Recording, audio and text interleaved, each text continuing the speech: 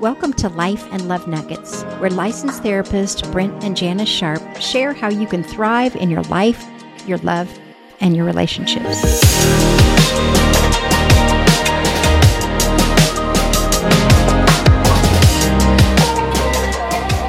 Good morning, friends. Welcome to Life and Love Nuggets with Brent and Janice Sharp. Actually, you just get Brent today. My wife has been not feeling well for the last several days, and so I know that she's the best part of this, obviously, and so you're going to have to just endure just me today. Today, we're going to talk about transformation. You know, one of the reasons we started this podcast in the first place, and one of the things we try to do every week, is to help us live our fullest, best life as individuals and in our relationships, which requires that we allow ourselves to be growing, that we be moving towards strengthening our life and maturing and healing from difficult things from the past. And so we're going to continue that today and talk about what does this journey look like? What are we trying to do here? We believe that all of us have been designed, been created in the image of God. Actually, each and every one of you are kind of a unique reflection of part of God. It says in the scriptural story that we've been made in his image, in his likeness, and that we are a reflection. We're like a mirror reflecting part of him into the world, that's our purpose in life. And so the goal is that we be the best reflection, the best expression of him. And I believe that just as every human person is different and unique, I'm always fascinated with the idea that we have a unique thumbprint, a unique eye impression, that every single person that's ever been has those uniquenesses about them, which is just mind-boggling to think that we all have some unique part of us that is a new thing in the world that's really never been seen, never will be seen again. And so God's desire is that we be that expression, the fullest expression possible of his nature in the world. And so we've been born into that. And I've got a little visual here. Now, if you're just listening, you're not going to be able to see this. But for those of you that are watching, we believe that how this works, if you can see this, is kind of got a circle here. And there's 4 quadrants. And if you can envision, if you're just listening to this, the upper right quadrant is what we would consider the original self. This is kind of who we've been born to be, and the full expression of what our nature was to be expressed in the world. And then the bottom right quadrant says original wound. We all have some kind of a wound, something that kind of came against us, some influence in our life, something that said the way that you are, this original way that you've been designed, is not quite acceptable. You're not quite okay to be that way. So you need to be more like this.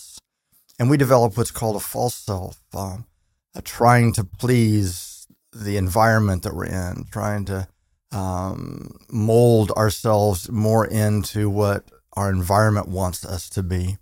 And then the bottom left quadrant is the coping self. So we develop kind of a lifestyle of coping with this and putting on certain qualities and characteristics that we think are more acceptable in the world, whether that's from parents or coaches or teachers or just general culture, wherever those influences come from. And we'll go back and touch on those in just a moment. But the whole idea is that we would then move into the upper left quadrant, which is transformation, that we would be made, we'd be formed back into, grow and mature back into that original design. And so we think that this is kind of what our life is made up. This is the journey that we're on, trying to reclaim, in essence, that original design and deal with those coping strategies that we have developed. Now, for some, that original wound is very obvious, that it's some kind of a real trauma that has been experienced. And for some of you, that's, some of you have been abused, neglected. There's when we think about trauma, we think about those kinds of things. But many of us, it hasn't been quite that obvious. But it's been by example, or it's been not as dominant of an influence, but we got the point, and we kind of have picked it up If Janice were here today, she would kind of share the story that, her personality is very vibrant, very alive. She walks in the room and kind of lights the place up, and it's always one of the things that attracted me to her in the very first place. Kind of steady, calm, steady, and boring, but she's very fun-loving and always looking for kind of the next adventure in life, and I just love that. But as a child, she would say that that was really not acceptable in her family. It was really not okay to be that way. That somehow was being kind of put on, or that was over the top kind of an expression. And so I would say that her experience during childhood was subdued. Probably wasn't until she got off to college that she was able to kind of step into a little bit more of her real self there.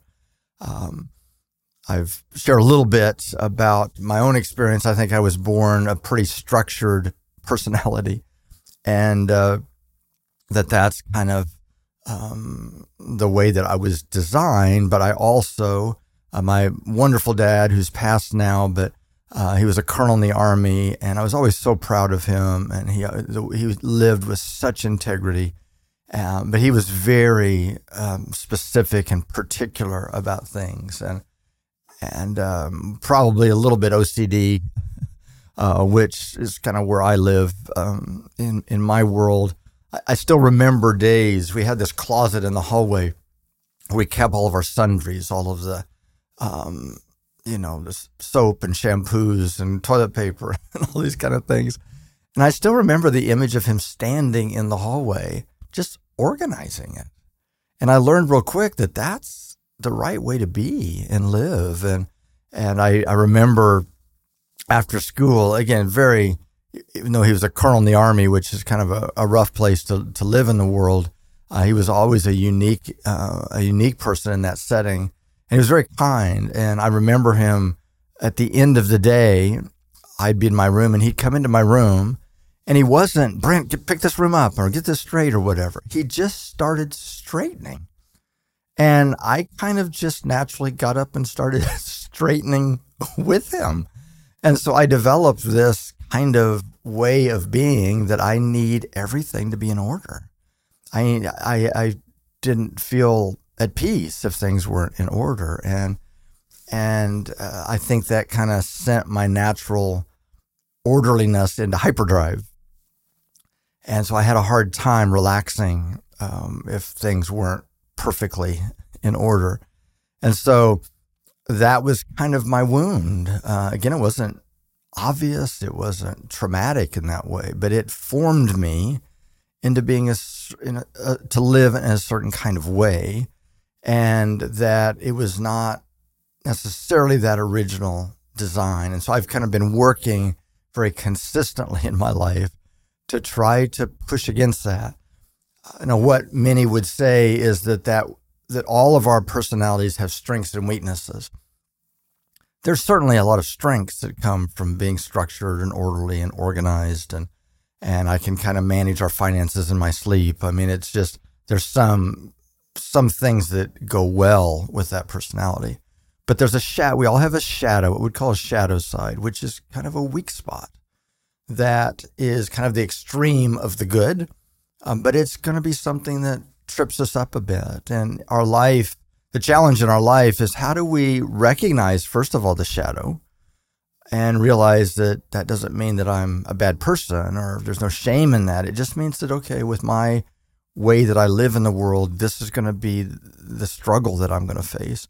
And how do I move against that? How do I purposely begin to mitigate the negative of that steals, in my experience, in my world, it steals joy. I don't relax very well. I don't know how to play. And I've had to really work at those things and not just be a worker bee. And so the more we can recognize that and see that in our life, and then purposely push against that and move and develop different kinds of ways of living that balance that, if we could say. And so one of the things is we need to be self-aware. if we are not self-aware, if we aren't able to be okay with the fact that, hey, I've got some weaknesses in me, I think our greatest strength is being aware of our greatest weakness. So if we can be aware of weaknesses or shadows that limit our life, then we can actually do something about that. If we're not aware of that, then we're going to be blind to it, and we're not actually going to be able to change.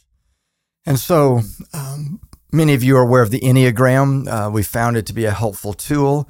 It's been around for centuries. It was used a lot in spiritual direction in many faith traditions.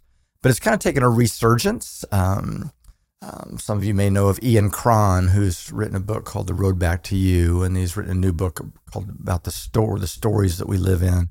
And he has a podcast called Typology, and it's just really helpful where he interviews different types. And if you're not familiar with the Enneagram, it kind of expresses personality structure as 9 different types, 1 through 9. And it suggests it's like a story that we live in. And where my wife Janice lives as kind of a 7, which is she's kind of looking for that next fun adventure. And there are certain things that she has to do to kind of manage the shadow of that. Well, I live in kind of a one world, and we all have a wing, which is kind of the one that's next to us generally. And so I'm also a peacemaker, which is a 9, but my 1 is the reformer. And I just spend my life trying to make things better. Now, I've been a counselor and a pastor for 40 years, and so it kind of fits in those roles to help people grow and mature and come alive and be transformed in their life. And yet everything in my life kind of lives in that story. And so one of the challenges that my shadow deals with is I need things to be just right, that I'm not very comfortable if things aren't just right. And it's been a challenge for me to live in that story for all of these years. And so I can walk in a room and everything be in order and everything be wonderful except for one thing. That's what I see. I grab a hold of that, and it's like, how can I fix that? How can I make that better? Some of you are going, oh, bless his heart. Yes, in some ways, it's a challenge. And so I'm not able to enjoy the majority of what I see. It's those things that I see that aren't quite right. So at our office complex here, I walk onto the property, and the first thing I see is a piece of paper over here that shouldn't be there, or a limb that's fallen over here, or whatever. Now, again, that's not all evil. That's not bad. There are some good things about that. I make sure that our properties always look really nice, and there's good in that. But I have a hard time relaxing, and I struggle with joy and finding things that I really appreciate and being focused on things that I appreciate. And so as an example of this, a couple of years ago, Janice and I decided that a home that we've been living in for 25 years now, all of our kids are gone, and we still have bedrooms for all of them, but they're gone and married and have their own children now, and we wanted to kind of keep our family home, but we also wanted to do some stuff to it. And so we did kind of a post-empty nest remodel, and I like to kind of do this work. It's the one thing in my life that actually I can do and it gets finished. As a pastor and a counselor, people are never finished. And so there's always that continual undoneness in all of us. But if I remodel a bathroom, it's like finished. And I go, wow, I did that and I love it and it's done. And if I finish a bathroom and walk in and the tile doesn't complain to me, doesn't go, I don't want to be in this bathroom anymore. I want to be someplace else in the house. It's satisfied. And so I've always kind of enjoyed doing that kind of work, but I don't have a lot of time, a lot of margin in my life. So I don't have lots of hours in my days to do this, but we decided to do a top to bottom remodel. And because I don't have a lot of time to do this, it took almost a year to really finish it. And we were coming up to where we just about had it finished. And I would say 95%, I would say 98%, but only a 1 would say 98. So let's say 95%, I was finished. And I had this punch list of things that just weren't quite done yet. And so I thought, oh my gosh, I just need to get this finished. And every night, it was a busy season in my world.